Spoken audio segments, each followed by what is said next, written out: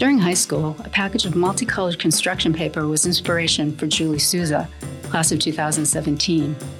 When her quest to paint her bedroom hit a wall, she grabbed some tape and thumbed through the stack, choosing the boldest hues to transform her space. I was always looking for an excuse to decorate my room, but my dad, who's a contractor, didn't necessarily trust my decisions because I was young, Sousa recalls. So I'd think of alternative ways to achieve a desired effect. Interior design is like that, starting with a small idea and finding creative ways to fulfill it that are feasible at that moment in time. You're listening to News from the Nest, the latest stories from Bentley University.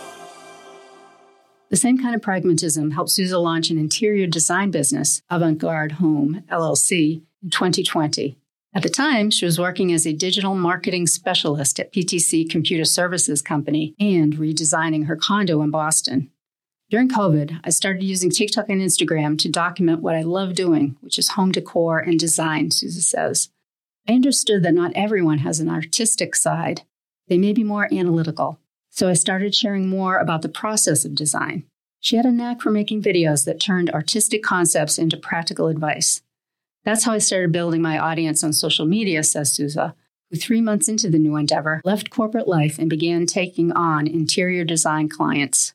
Her own analytical skills came into play as Sousa monitored traffic to her website and best-performing posts on TikTok and Instagram. Her first video to go viral, with 5.1 million views, featured tips for avoiding, quote, farmhouse, unquote, decor.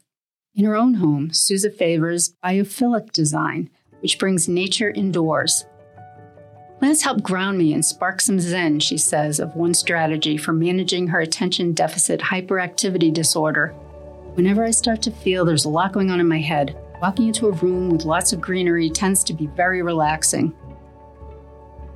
Other ways to incorporate biophilic design: maximize natural light, choose wood or glass, not plastic, for furniture and accents, set up small indoor water features, and incorporate natural stone.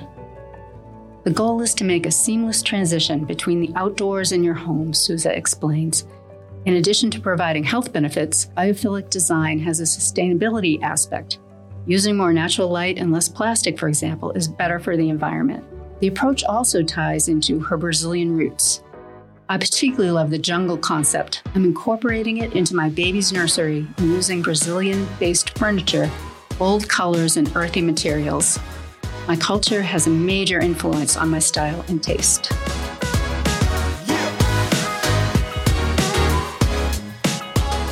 Organic Design was written by Kristen Walsh and read by me, Susan Simpson. It appeared in the summer 2023 issue of Bentley Magazine. To learn or read more, visit bentley.edu/magazine.